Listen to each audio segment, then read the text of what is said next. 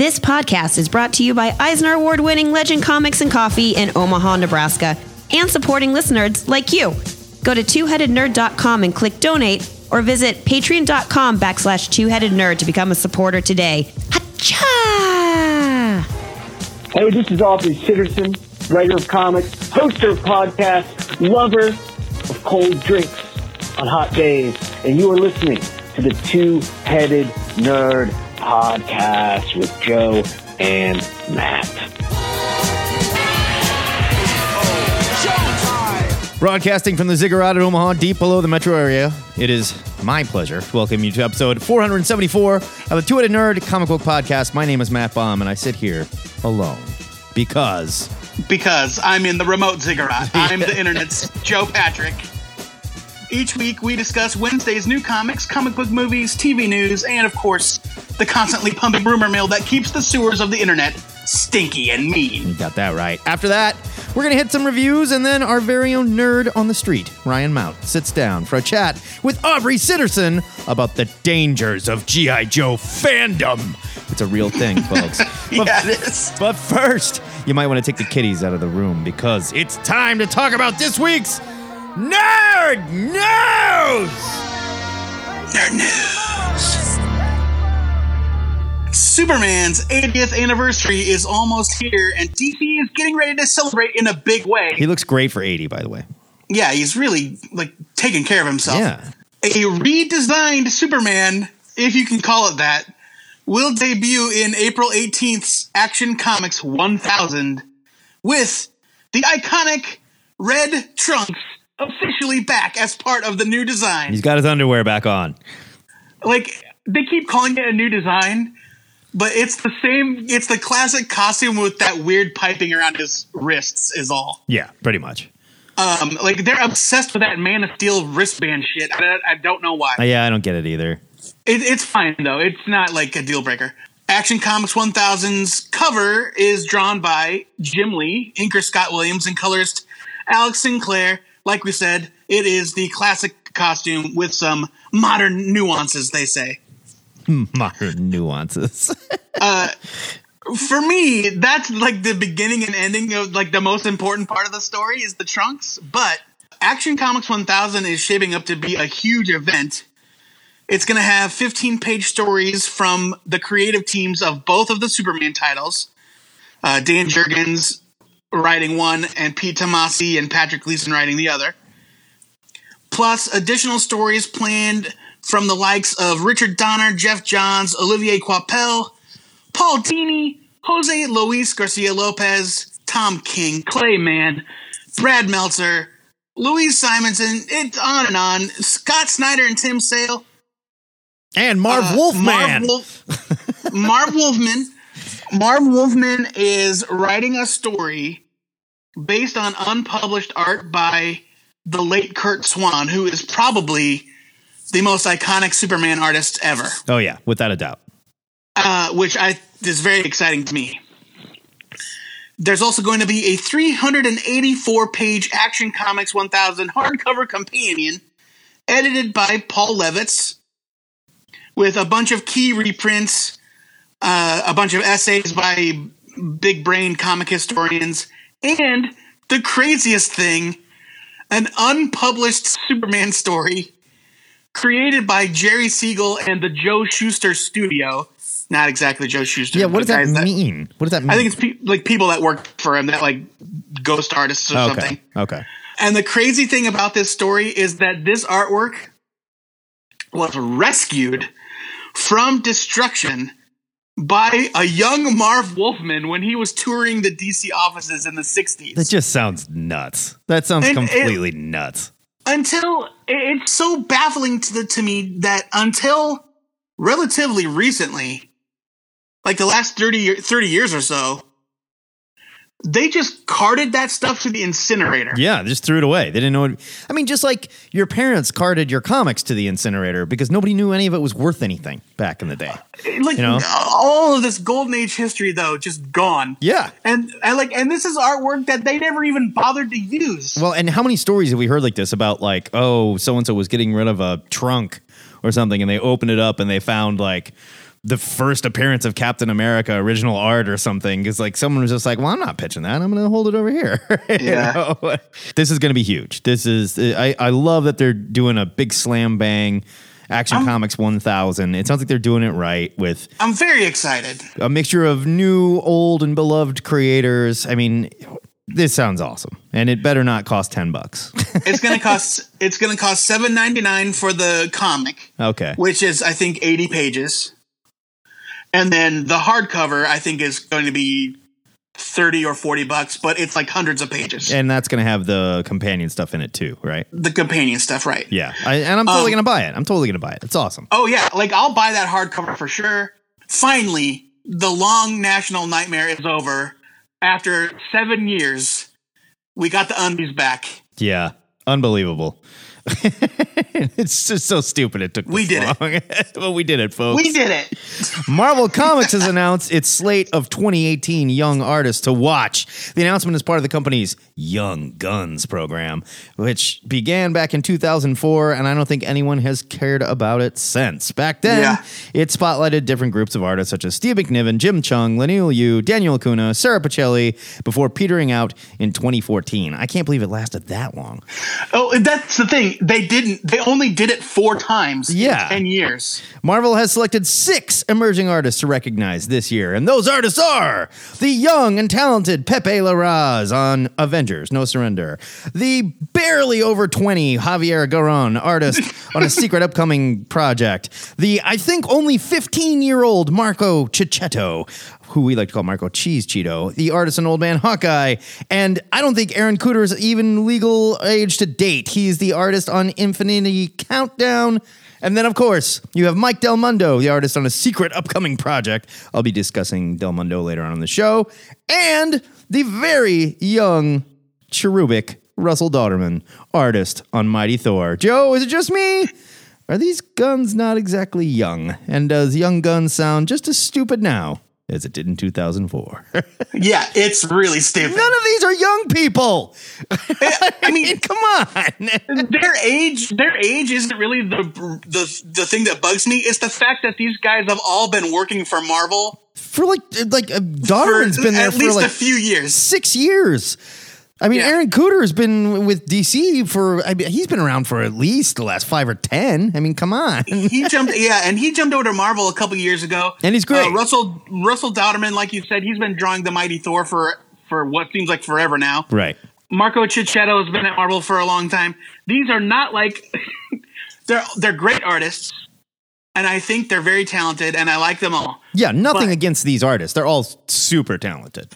Like this sort of thing, and I'm saying it's probably necessary, but this seems like a desperate move by Marvel because they have to do something to get people excited about their creators again. Yeah, that's all this is. It's just like, hey, let's highlight some creators that we know are super talented and everybody already loves. And it seems stupid to guys like you and me who are already reading this stuff and are already well aware of them. But I will say, if they're going to give them some type of push to others that are casual Marvel fans or lapsed Marvel fans or something, then maybe that's good. I mean, it's better than them just shuffling the deck constantly and going, all right, artists don't matter, whatever, you know? Right. I mean, they got in a lot of hot water for that attitude.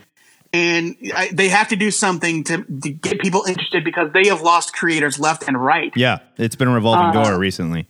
And I just read a thing from Chip Zdarsky the other day, and he's like, I just got back from the Marvel retreat. He's like, you guys, Bendis doesn't have any books coming up. I'm super worried about him.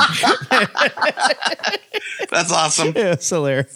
DC does the same thing too, but they recognize that they've got these big names that have been with them for a while. And so when they do their big creator promotion, their big push, they're not trying to like trick us into thinking that this is some new hotness. Yeah. It's the DC masterclass. Right.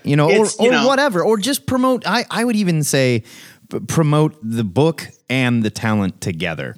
And that comes off as a little more genuine than this whole like, oh, it's like if all of a sudden next year the Patriots are like, introducing our new hot quarterback, Tom Brady. Like, oh, no. Tom's been there for a really long time, doing just fine. Like, pump up the team, whatever. That's fine. But I mean, so, like, I'm fine with them doing this kind of like promote creators by all means, but for the love of God, Young Guns is so stupid. Yeah, it's ridiculous. Where's Emilio Estevez and Lou Diamond Phillips? Speaking of revolving doors, tell me about my man Dan Slott and his new job. Oh yeah, we touched on it briefly in our last show. Writer Dan Slott has officially announced that he is leaving Amazing Spider-Man with issue 801. The writer is staying at Marvel Comics. In an interview with Vulture, Slott revealed that he will be taking over writing duties on Iron Man, featuring a resurrected or rejuvenated or whatever Tony Stark. I don't know. He wasn't dead, right? He was just in a coma. No, he was dead. No. He was in a coma. Oh, I thought Carol just straight up murdered. Didn't she pop his head off during Civil War II? No, he was like, his body was recovering. Oh, I thought she tore him. She tore him in half, and then she ate both halves of the brain to like stop the Civil War. Yeah, you might be right. I think it's how it happened. I blacked out. I blanked part of that out. Marvel initially hinted at Slott's departure back in December. We talked about it. They started to promote this upcoming Red Goblin storyline, calling it the most harrowing Spider-Man story that he saved for last. But this was the first official confirmation. Slott said to Vulture, quote, "This was a decision that was made way long ago, and he's felt like a jerk because whenever someone would ask him or interview him, they would inevitably say, 'How long are you staying on Spider-Man?' And he would look at them straight in the face and say, 'I'm never leaving.'" Just in the exact same way that he would tell people Peter Parker is never coming back from the dead. I killed him. See, that's what I love about Dan Slott, though. Dan Slott is not afraid to just like play the media and do the job. It's like he's a professional wrestler. He's in character, and he's doing the job. He's working the kayfabe, when they come up and they're like, "You ruined Spider-Man. When are you going to fix it?" And he's like, "Never."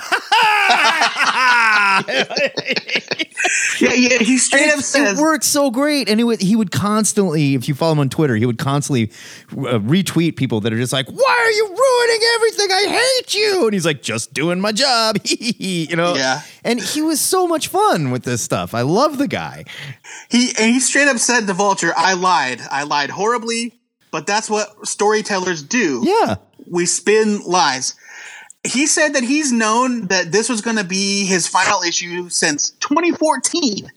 This was right when Spider-Verse kind of wrapped up, and he started doing the math, and then he realized that after issue 800 hit, there wouldn't be any new benchmarks to hit for a really long time. Right. He started counting down, and he would post pictures of his whiteboard where he's counting down these numbers. And people kept asking him what he was counting down to, and this is it. That's so great. Now, and he documented it on his Instagram so people would know he wasn't lying. Yeah, I love it. I love Dan Slott. I've loved his Amazing Spider-Man. And it's been up and down. There's things I didn't love. I'm in the camp that thinks none of it was terrible. And it all led to fantastic storylines. Now, I think Iron Man is the perfect playground for him, though. Just perfect. I do too. I do too. He can go completely nuts. And truthfully, they can't really screw up Iron Man any more than Iron Man has already been screwed up.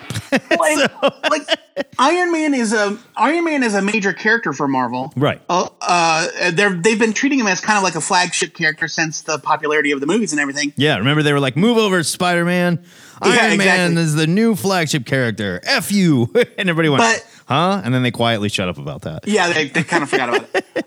But if you look back at what's been done to that character over the last 5 years or so, they made him evil. They revealed that he was adopted. Yeah. Revealed he had a brother. Yeah, right. He's a secret brother. Yep. They've gone bonkers with that character. Everything but making him a kid again, basically. They did that in the 90s. Yeah. So, I think Slott could come on to Iron Man and do some really great things. Yeah. And I think this change is going to be good. No, absolutely. And I want to thank Dan Slott for all his work on Amazing Spider-Man. I'm glad he's not leaving Marvel. I'm glad that he's getting another major character to play with. I hope we have just as much fun here, and I can't wait to see what the haters have to say about it. Oh, they're going to be hating. Oh, they already have been. Don't worry.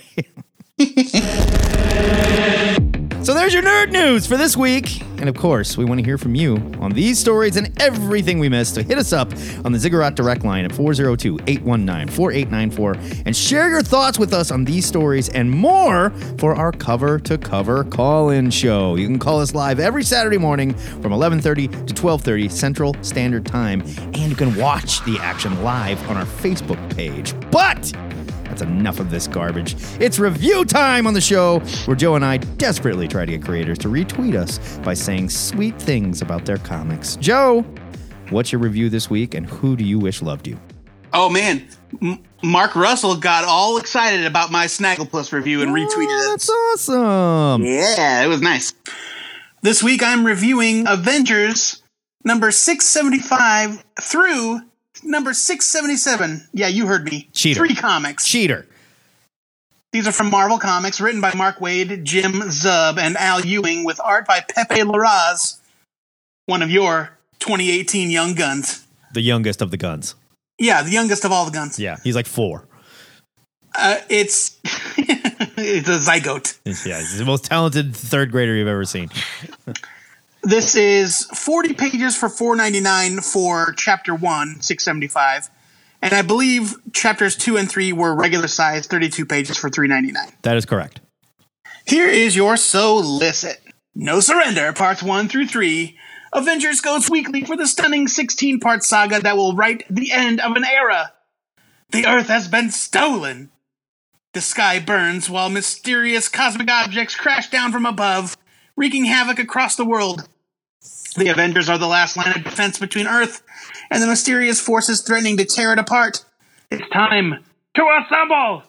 The teams you know and love from Avengers, Uncanny Avengers, Us Avengers, and Occupy Avengers come together to face a threat beyond any they've faced before in a weekly epic adventure that will define the future of Earth's mightiest heroes.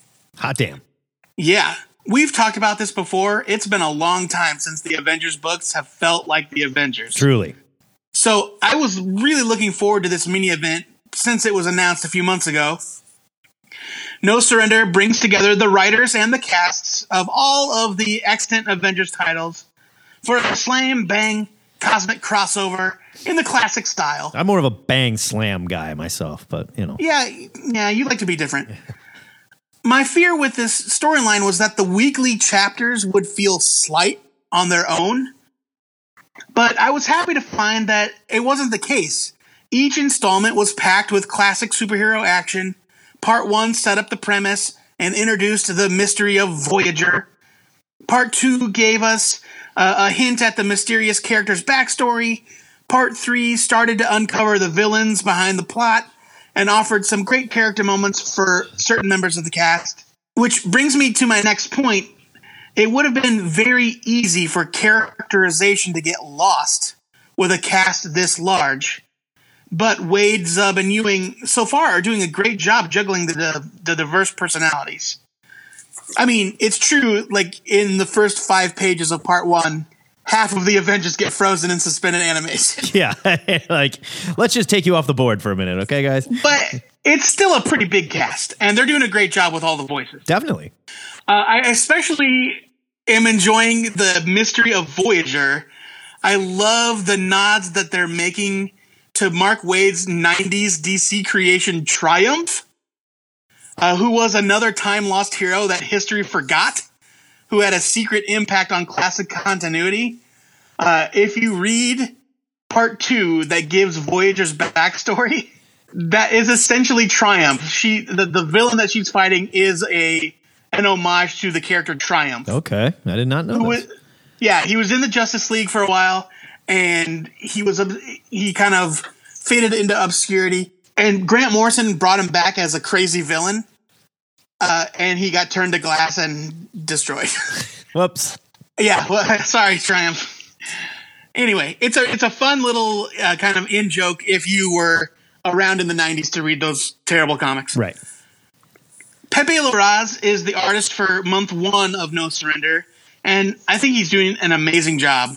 His style is full of energy, and it fits perfectly with the high-stakes action. My one complaint is that some of his characters don't have a ton of variety. For example, if it wasn't for like Sunspot having a streak in his hair, Lightning and Sunspot look basically the same. Okay. In fact, they're also both wearing suits. Yeah. And not costumes, which makes it even harder. I'm really enjoying Avengers No Surrender so far. I hope that this team can keep up the momentum and that when all is said and done, we're left with 1, maybe 2 great Avengers titles, not 5 Avengers titles, 4 of which nobody cares about. Yes. I'm giving No Surrender so far a buy it. I am too. It's fun and it feels like old Avengers, and they're doing it with some characters that I don't necessarily even think should be Avengers, but I'm enjoying it. And if this returns, like you were saying, everything to the old school sort of revolving cast with your, normal members that are always there calling up other members of the Avengers to help do stuff, great. That's exactly what I want. I don't need 6 Avengers books. I want 1 Avengers book that feels like the Avengers. And this looks like it's going there, so I'm giving it a buy it. Awesome. Tell me what you read this week. This week I read Abbott, #1 from Boom. It's written by Saladin Ahmed with art by Sami Kivelä. Sorry if I said that wrong. 32 pages for $3.99. Here's your solicit. Hugo Award nominated novelist Saladin Ahmed, who works on Black Bolt, and artist Sami Kivelä, who works on Beautiful Canvas, present one woman's search for the truth that destroyed her family. Hard-nosed, chain-smoking tabloid reporter Elena Abbott investigates a series of grisly crimes that the police have ignored. Crimes she knows to be the work of a dark occult forces. Forces that took her husband from her. Forces she has sworn to destroy! Oh, crap. So if you read that, it sounds like, all right, I'm getting into supernatural horror book with a reporter, right? I walked into Abbott without even reading the solicit. So Same. I knew nothing about it. I know exactly where we're going here. I found myself pleasantly surprised to find the story is set in Detroit in the early 1970s. At the time, the predominantly white police had been dealing with civil rights riots and Vietnam protests, which they largely saw as the work of black militants. Abbott is a black crime reporter working for the Detroit Daily, and she's recently published a story exposing a police brutality case wherein a young black man was beaten to death by the cops. Needless to say, the cops don't love it. When she shows up to investigate the death and dismemberment of a police horse, she finds that the crime scene is all too familiar and quickly realizes there may be a connection to her own past. Ahmed captures the blaxploitation feel of movies like Superfly and Shaft here, but gives us a very hard-nosed female reporter that lives in real-world Detroit at that time and is dealing with all manner of prejudice, both from the police, from the owners of the newspaper, and trying to do her job. She's using her journalistic and detective skills rather than her fists to do so, and it makes her a very believable and intelligent character.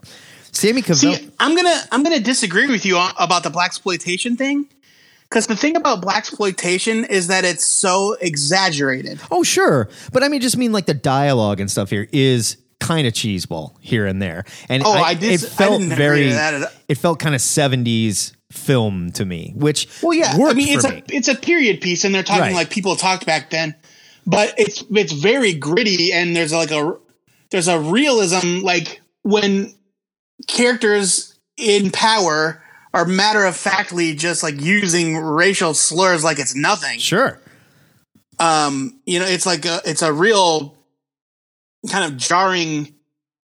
It really sets the tone and sets the time. Oh, absolutely. That this story takes place in. And when I say blaxploitation, I don't mean that it was fake. I mean, they did that stuff in those movies. Now, were there characters that were larger in life? Sure, but they were dealing with street level problems like racism and drugs and stuff like that. Sure. So, and that's where this comes in for me. And it also, Sami Kivelä's art did it as well. The way that he put everything together and drew everything in sort of this very realistic, hard-nosed pulp kind of feel, but still was able to bring in supernatural elements that worked really, really well for me. And that's something we've bitched about in other books quite often, where you have a really good real-world setting and the voice is good and the characters are good and you really like what's going on here. And then all of a sudden it takes this bizarre supernatural turn that you just don't even need. You could have just told me this other story. I've bitched about that several times. I did not have that problem here. I thought they kept it together really well. I did not have that problem either, but I will say that it caught me off guard. Yeah, I didn't see it coming. Because, like, you might recall we talked about this in the Drunk Nerd's Guide to Previews a couple of months ago. I must have totally forgot the stuff in the solicit about Supernatural. Yeah. Because when I picked up this book, I literally just thought it was going to be a 70s crime drama. No, I'm right there with you. That's what I thought it was, because I totally forgot as well. And when it did turn, it worked for me. Yeah, right. They did it in such a good way, and it wasn't like ooga booga things jumping out, No, not at all. Completely out of place. Really like how they handled it. Yeah, I'm giving this a huge buy it. Same here. I loved this book. I thought it was really great. Like I said, different than what I was expecting. Very pleasantly surprised, and I'm on board for the rest. Saladin Ahmed is stupid talented. Yeah, definitely. For somebody so new to comics, he is really taking to it. Yeah. Now that we've told you how to think about these comics, we want you to tell us how we got it wrong. We'll post these reviews on twoheadednerd.com so you can respond in the review section of the THN forums or the THN Facebook fan page or Twitter or wherever you want to yell at us. Just throw it at us. At this point in the ride, you may want to strap yourselves in, nerds. It's time to review 8 more comics as fast as humanly possible. So hold on to your butts, because it's time for the Ludicrous Speed Round. Ludicrous Speed! Go! Strangers in Paradise XXV, #1 from Abstract Studios. Terry Moore steps back into the world of Francine and Conchu, and it feels like coming home again. I love how Moore is weaving together the worlds of his various titles, building on elements that once seemed disconnected. Like, in this first issue, he just, like, flat out explicitly ties it to Echo, the sci-fi superhero book that he did. Oh, neat. Yeah. Maybe this first issue could have benefited from a bit of catch-up with the characters and their current status quo, but reading this felt like a warm reunion with an old friend. It's a huge buy-in. Inhumans, Judgment Day, #1 from Marvel. Inhumans are still going through a whole thing, dealing with the Primogen and now the Progenitors. But I have to say, with Al Ewing writing, I'm finding the whole Inhuman story a lot more palatable. Mike Del Mundo, another young gun, kills it on art here, and the two do a nice job catching readers up on the entire journey to this point. Judgment Day isn't necessarily a jumping on point, but it's not a bad read either. I'm giving this a buy it, which is a big step for me, because I have not cared about any of this Inhuman stuff for like 5 years now. Damage, #1 from DC. DC's New Age of Heroes starts with Damage, and some stuff happens, I guess. I don't know how you can make a comic that's basically a Hulk Pit ripoff boring.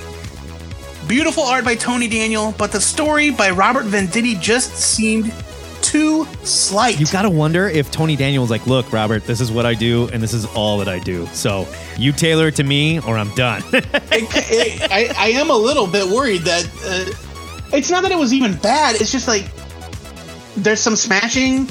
There's a kid that jumps out of a helicopter. Some people are mad at him, and we're not given any reason to care about any of it. Yeah. I'm going to try another issue or two, but for now, Damage gets a skim it. I thought it kind of sucked.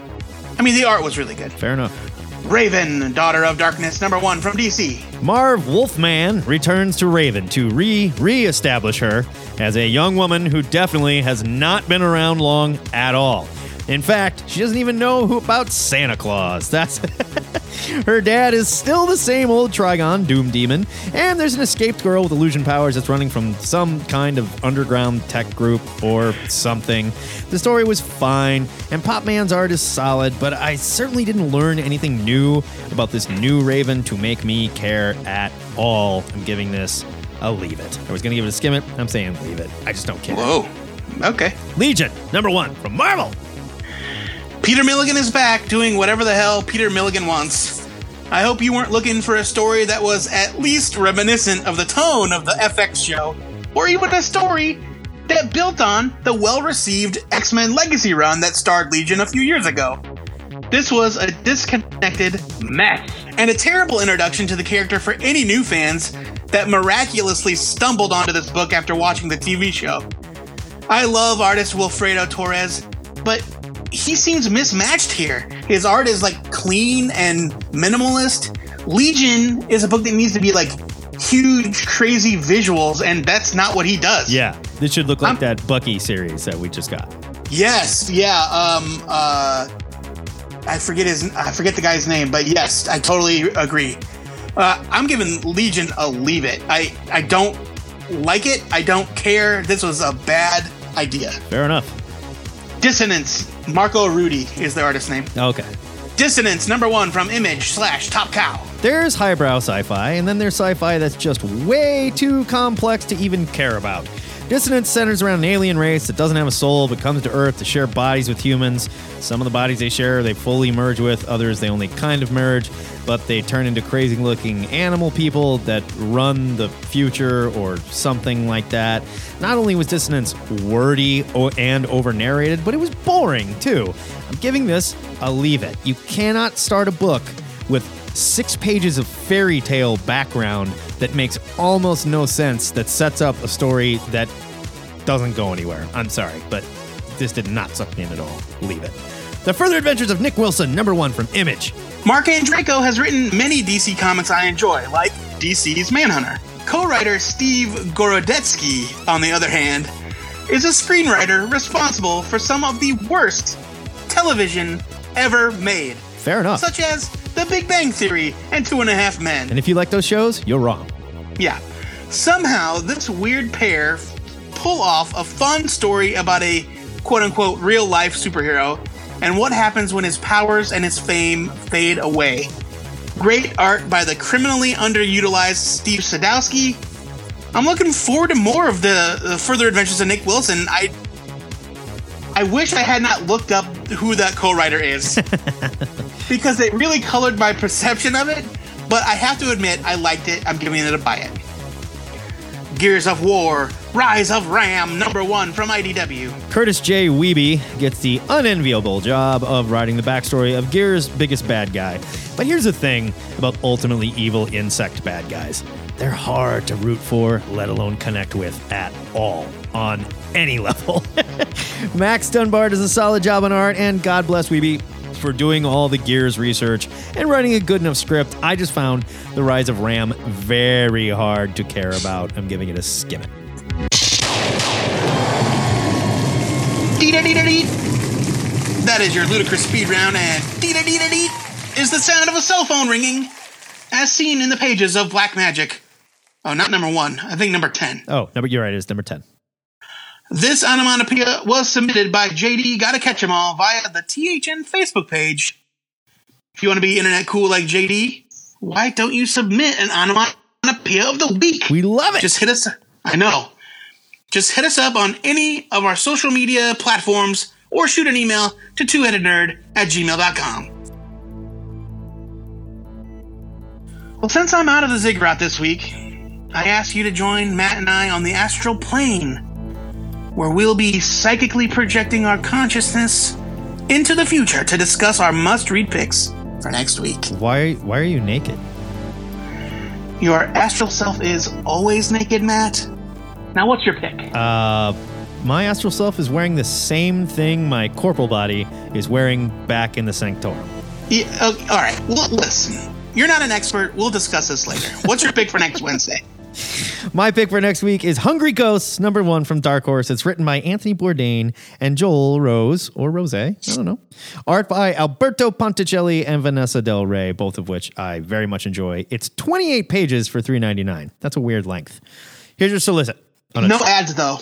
Yeah, fair enough. Dark Horse books don't have ads. That's true. On a dark haunted night, a Russian oligarch dares a circle of international chefs to play the samurai game of 100 Candles, where each storyteller spins a terrifying tale of ghosts, demons, and unspeakable beings, and prays to survive the challenge. That's a run-on sentence. Inspired by the Japanese Edo period game, Hayaku Monogatari Kaidan Kai. I'm sure that's how you say that.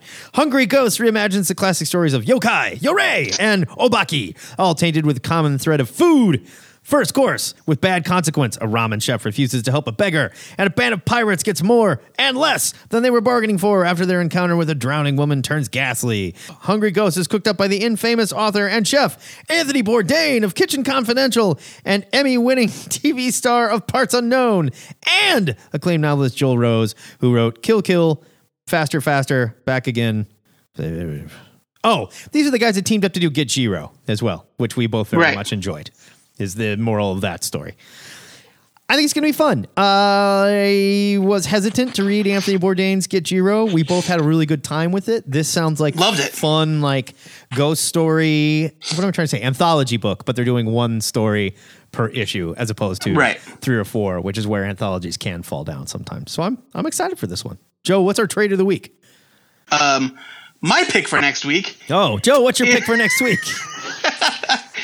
My pick for next week is Flash Annual #1 from DC. It's written by Joshua Williamson with art by Christian Deuce or Duce or Dutchy. Let's just call him the Deuce. The Deuce. The art by the Deuce. The Deuce is loose. It's 48 pages for $4.99. Here's your solicit. Flash War Prelude.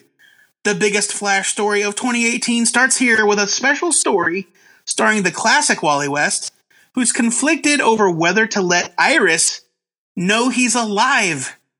And he'll need the help of the Flash to figure out what to do. But when Magenta, Wally's old love, needs his help, the Flash returns home to Keystone City, where he is confronted with violent memories of an unknown world. Ooh, what does it mean? A major turning point for the Flash family that sets the path for the earth-shattering stories in 2018. I feel like I've been waiting forever for this Flash War storyline to start. It's finally kicking off next week. Major forward momentum with my main man, Wally West. I'm excited about it. The Flash book is really good right now. It is really good. I'm very excited for this storyline. Okay, then. The THN trade of the week goes to Is This Guy For Real? The unbelievable Andy Kaufman from First Second Books. It's written and illustrated by Box Brown. 272 pages for $20. What a deal. That's nuts. Here's solicit. Comedian and performer Andy Kaufman's resume was impressive. A popular role on the beloved sitcom Taxi, a high-profile stand-up career, and a surprisingly successful stint in professional wrestling, which is true. Although he was, by all accounts, a sensitive and thoughtful person, he's ironically best remembered for his various contemptible personas, which were so committed, so convincing, that almost his closest family and friends were completely taken in. Why would someone so gentle-natured and sensitive build an entire career seeking the hatred of his audience? What drives a performer to solicit that reaction? Graphic novelist Box Brown takes on the complex and often hilarious life of Andy Kaufman. Cannot wait. Box Brown does it again. Yeah, this dude, so stupid talented. He introduced our show just a couple weeks ago. Super nice. And yeah, he did. Also wrote the Andre the Giant bio that we loved so much. I can't wait to see what he does with this. And the history of Tetris. Yes. Wonderful, wonderful stuff. We want to know what you guys are excited to read next week, so you know what to do. Hit us up on the THN forums or the THN Facebook fan page. Let us know what you are pumped to read next week. You know, put some pants on before you do it. That's all we ask. Seriously. Look, astral projecting, it's different, man. Don't get all hung up on human constructs. Like nudity hey. That's my problem. Your construct is hanging out, okay?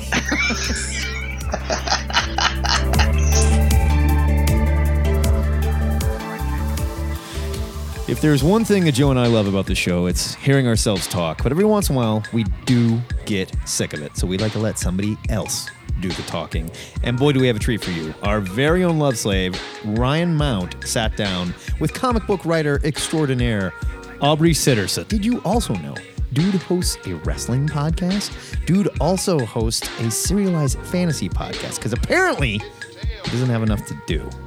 Ladies and gentlemen, here is Ryan Mount's interview with IDW G.I. Joe writer Aubrey Sitterson. So Ryan Mount here for Two-Headed Nerd, sitting with... Oh, do I say my own name? Yeah, sure. That's not much of an introduction, man. I'm Aubrey Sitterson. All right. I thought you were going to talk me up, or I thought you were going to make me sound good. That's why I was waiting. Sorry, I Bated breath. didn't cut really great promos yet. Working on it. All right, so we're gonna get into it. We're gonna talk about GI Joe. I'd like to. Yeah, so I know we don't want to get into too much, and a lot of people have done pieces about what's kind of going on, but just a real quick history of you and GI Joe when you came on. How long you've been doing it for? So I came on my first GI Joe writing experience, right? Like as a professional, not making up stories for mostly Storm Shadow because that was my favorite toy, and that was just the one that I had. But yeah, like the first professional experience with GI Joe was writing the Street Fighter GI Joe. The X is silent. It's spelled Street Fighter X GI Joe if you're looking for it, but we don't say it. Street Fighter GI Joe limited series at IDW, and it was just a big. I pitched it to people as King of the Ring. Right? Like it's just a big fight comic, and it's 8 Street Fighter characters, 8 GI Joe characters beating the bejesus out of each other for 6 issues. And yeah, I loved it. It's great. I wrote it. So I wrote that, and Hasbro really dug my take on the Joes and what I did with that miniseries. And so when IDW started to launch the new, like combined, I guess it's not new anymore, but at the time it was the Hasbro-verse or whatever people are calling it. They tapped me to write G.I. Joe because Hasbro liked what I had done with the characters. That led to the Revolution one-shot with Yanni. I'm sorry, the artist on Street Fighter G.I. Joe. You should always mention your artist, Emilio Leso. It's gorgeous, and it's really neat because what impressed me most about Emilio's stuff is, Street Fighter has a very specific aesthetic, right? It's one of the things that people love about all those Capcom games is you see it and you instantly know you're looking at a Capcom game. Emilio was able to not only, get that feel without being slavish to it, but also draw the G.I. Joe characters in a way that made sense in that world, on top of all the crazy action and like martial arts reference that I sent him for all the different fights. He did it beautifully. Then I got to work with Yanni Milaniani and Lovren Konzerski, who's the colorist on both the Revolution one shot that came out of Revolution and then the new G.I. Joe ongoing. And Yanni was the artist for the vast majority of that. We had a Aaron Conley fill-in, some coloring fill-ins, and some David LaFuente pages that are really neat too later on. And then the plan was to end that as like a season, right? Like IDW is doing kind of like season models with a lot of their ongoings. Sure, which are they still ongoings? And then I don't know. I don't understand the math of it, but yeah, they're gonna wind those down and then relaunch. And we relaunched that to the same series and continues the same continuity as Scarlet Strike Force. First issue is out right now. Came out right at the end of last year. The second one comes out at the end of January. We're going to relaunch that, new name, new artist, Nelson Daniel, you might know from the Clue comics at IDW and Dungeons and Dragons comics, a lot of different stuff. And Ryan Hill on colors, and Taylor Esposito is our new letterer too. And the plan was to relaunch that as like the new G.I. Joe title with a different title, obviously. So we do know the book was canceled as of issue 3. Mm-hmm. So I guess the first of I know you said you broke it down by season. So was this originally scheduled to be a 12-issue arc? It was going to be 8 issues is what we had planned for. Because we had, so the full reading order, it's Revolution one shot. It's G.I. Joe 1 through 9. It's First Strike : G.I. Joe. It's First Strike : Mask. And then it's Scarlet Strike Force. And then we were supposed to go a full 8 issues. That was the original plan. I'm maniacal with my outline making, in part because it's just kind of how I like to work, and I like to have a real firm roadmap in place, but also because we had a lot of stakeholders, right? Not only is it, am I doing it for a publisher, but it's also part of a shared universe, so that impacts other people. And there's a licensor, Hasbro. So yeah, man, I had everything mapped out kind of very granularly through those 8 issues. Number 3 is going to come out in paper. Are we going to get February? In February, are we going to get any sort of conclusion? Is there a chance for a digital book? There's a chance. You're asking the wrong guy about that stuff. Because if I made the publishing decisions, it would be ongoing, and we'd be doing it for 5 years at least, right? Because I love number 300. Yeah, dude, that was, I don't know, like it's sad. It's sad that it's gotten canceled for a lot of reasons, but like one of them is like I had, one of the touchstones. I talk about this a lot places, but like one of the touchstones for the book, in addition to the Sunbow cartoons, one of the biggest touchstones is classic Claremont X-Men, however you want to define that, right? Because like I love all of it, right? Like whether you're talking about like Cockrum and Byrne stuff, or you're talking about Jim Lee stuff in the 90s, I love it all. I love all like the big spacey soap opera weirdness of it. And I love that it was just like this ongoing tapestry, And so, yeah, dude, like I would love to do more, but whether there will be any more is not for me to say. Like I don't want to. It's not one of these things where it's like, listen, we got to save the book, and if we sell enough copies, they'll bring it back. I don't know. I can't even honestly say that because I don't know what the publishing plans are because I'm not privy to them. But yeah, man, I hope that people do read, even knowing that it's going to end with a cliffhanger and there's only 3 issues of this thing. I hope people do read them, and if they like them, talk about it. Let people know, because I think it's strong work, and hopefully it'll help direct people back to what we did on the previous series as well, which I also thought was strong work. So, okay, with the success of Michelle FIFA on Copra, have you thought about doing something? I mean, for those that don't read Copra, it's that of an analog of 1970 Suicide Squad. So, and it's ongoing. It's several volumes in. I mean, have you? It's really neat. It's really, really neat. Dude, he was on my list for like variant covers for Scarlet Strike Force. Like when we were getting ready to launch and like put everything together, like they said, hey, are there other folks that you would like to get for variant covers? And yeah, that guy was at the top of the list because I see the similarities too. I'm sorry. The question is, would you think about, I remember a tweet of you were thinking about doing an indie comic. I mean, would you want to take some of your ideas that you've been building and move it over to a format like that? Yeah. I'm currently working on a few creator-owned things. One with JB Rowe, another one with Vasilis Lolos, and we're planning on, the things we're working on are really weird. They're much further out there than, and like G.I. Joe gets kind of gonzo and it gets strange. But this stuff is aggressively weird, and some of it's aggressively off-putting. But they're very, very specific things, and we're gonna be doing them on our own. So I'm already working on the creator-owned stuff. As for like doing, like an off-brand version of G.I. Joe. It's kind of like it's a tough thing, right? Because like on the one hand, I think I would love to, because I would love to continue doing more of this stuff and like do it without the constraints of it. And it was really easy working with Hasbro. They didn't send me back crazy notes or anything, but a lot of that's because I consider myself pretty good at knowing what's going to fly and what's not, right? So there's certain things that I might have, like in an ideal world, if it was my own property, I might have wanted to do, but I knew not to even pitch to Hasbro, right? Like spoiler alert, rock and roll and Skywarp were never going to have a sexual relationship with one another. It just wasn't even, it wasn't a thing I was going to suggest. But here's the thing. If it was Aubrey's just own IP, you better believe it. You better believe it would have been getting sex. We're going to get deep into the, human robotic relationship. There will be like cutaway anatomy explaining how it works. It'd be weird. But yeah, no, I would, as much as I'd love to do that specifically, especially right now thinking about it. I don't know. I go back and forth about it because I don't want to just be seen as the G.I. Joe guy, who once he stopped doing G.I. Joe, started doing not G.I. Joe. But yeah, it's definitely something that I thought about, but I haven't really made any concrete moves toward it yet. All right. So I think we've covered G.I. Joe quite a bit. So, and you talked about some creator own stuff, but what can you tell us? What is coming next?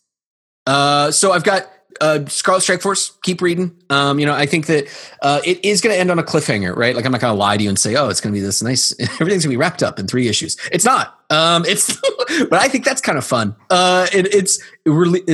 We're throwing a lot of balls up in the air. We've been alluding to it since the first strike issues. Something's going on with Globulus.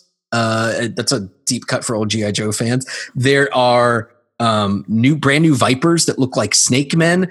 There are kind of intra-team drama and turmoil happening. What is it? Shipwreck and Gung Ho have a burgeoning relationship, which you're going to be seeing more of in these three issues. There's a lot going on. So that's coming out. First issue's out right now. Second issue out at the end of this month. Third issue out next month. I've got a big, giant graphic novel project that I've been working on for over a year. It's not announced yet. I was hoping it would be by the time we talked, but it hasn't. It's supposed to be announced this month, and that'll be out at the end of this year. So, eyes to the sky for that as well.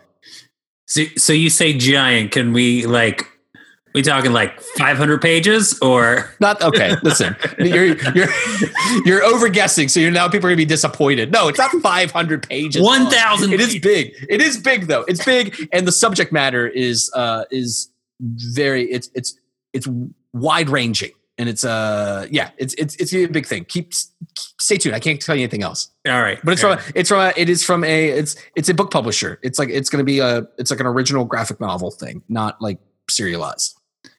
Fantastic. So anything else that we can talk about? Can't talk. I mean, you seemed like you had quite a few fires in the oven there. Yeah, dude. Right. Well, I've got the creator owned stuff I'm working on. None of that's really ready to be talking about yet, right? You don't want to talk too early about things. I am always, I still have my ongoing wrestling podcast. It's called Straight Shoot. I do that every Thursday night. Probably by the time this is live, I'll have one up with Juice Robinson, who, if you watch New Japan Pro Wrestling, you might be familiar with him. He's awesome. He's tearing it up over there. And he used to be CJ Parker in NXT in WWE, but now he's in New Japan. And that is different. So as somebody who doesn't watch a lot of New Japan, that is not the Juicy Gambino that you talk No, that is not Mr. Juicy Gino Gambino. That's something entirely. We shouldn't get into that. It's too much. That's too much for this podcast. Too much for any podcast. But yeah, no, I'll have a show up with Juice Robinson very soon. We talk about he chose 5 matches, 5 of his favorite matches. And I'm going to actually, once I get done here, I'm going to go sit down and rewatch them. I've already seen most of them. And then we're going to talk all about those, what he likes about them and why and how they've influenced him and stuff like that. That's my wrestling podcast, Straight Shoot. I also do a weekly sword and sorcery serial podcast called Skald. That's Skald. Skald is, it's a name for a Scandinavian bard, basically. And these guys would sit in the courts of kings and jarls and tell like epic tales and poetry and stuff like that. And Skald, I've been doing it for about 2.5 years now.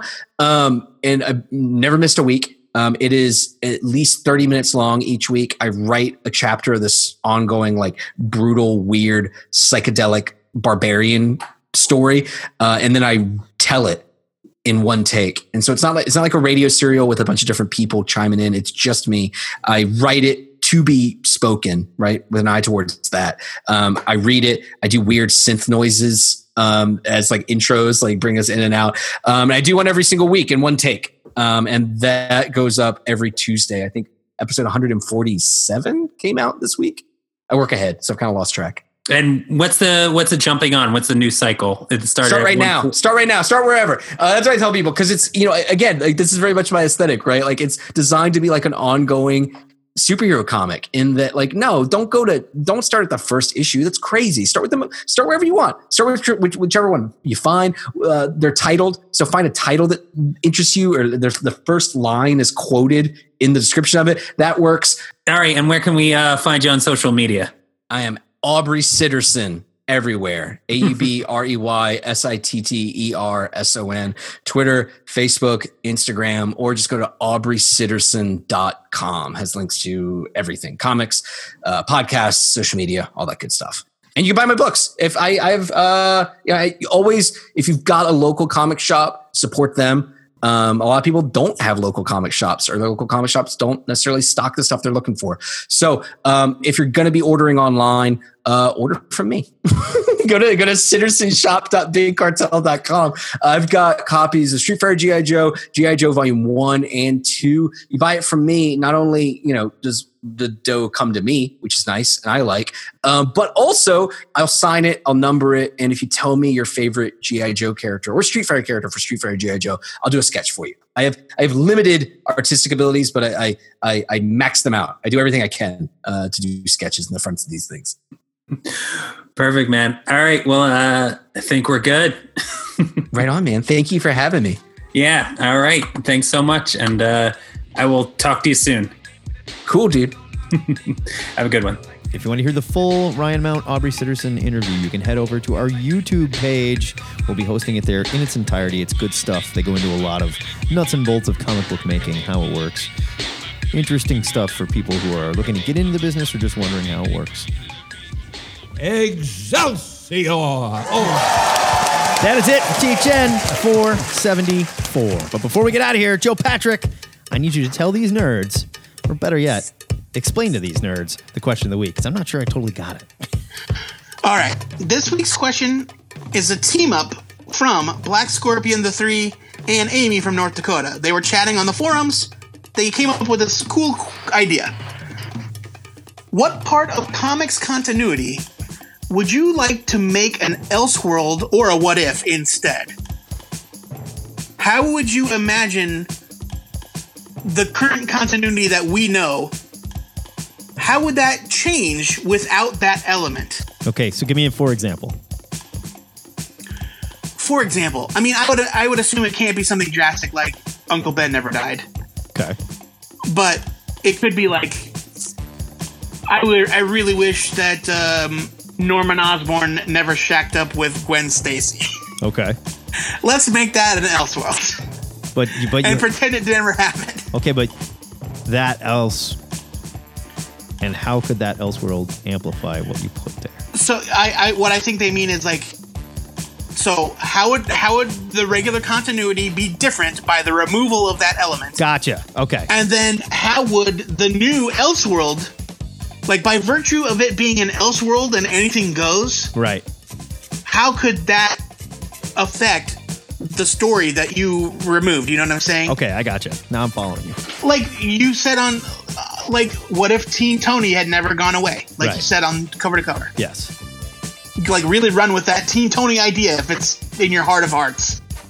I don't know why it would be. Now I want a baseball shirt that just says Teen Tony on it and has a picture of his face. We're all Teen Tony. Guys and girls, THN is a listener-supported podcast, and we want to thank everyone that risked their reputation by supporting this show on PayPal and Patreon. Without you nerds, we can't afford all the haunted tikis I brought back from Hawaii. Get ready for some serious bad luck, Joe Patrick. Just like Bobby Brady. Before we go, our weekly shout-out goes to our good friend Andrea Shockling, who, if you're really paying attention, got the shout-out the last time we recorded a podcast. It's true. Andrea just got accepted into the UK's prestigious Thought Bubble Comics Festival. She didn't think she was going to make it, and she did. Word to you, Andrea. Congratulations. But now she's got to pay for that trip. So, head to her Patreon. Consider buying an original art commission to support her. She does great work. I'm going to put a link to her page in the show notes. And, yeah, she's been really killing it with her comics work this year, and she deserves this honor, and it's a very cool thing. Thought Bubble is a big deal. It's a very big deal. Yeah. Word to you, Andrea. That is awesome. Until next time, true believers, remember to pre-order your comics or your retailer just might start projecting some nasty thought bubbles at you. This is the Two-Headed Nerd, signing off. You might be looking at your construct. Ugh.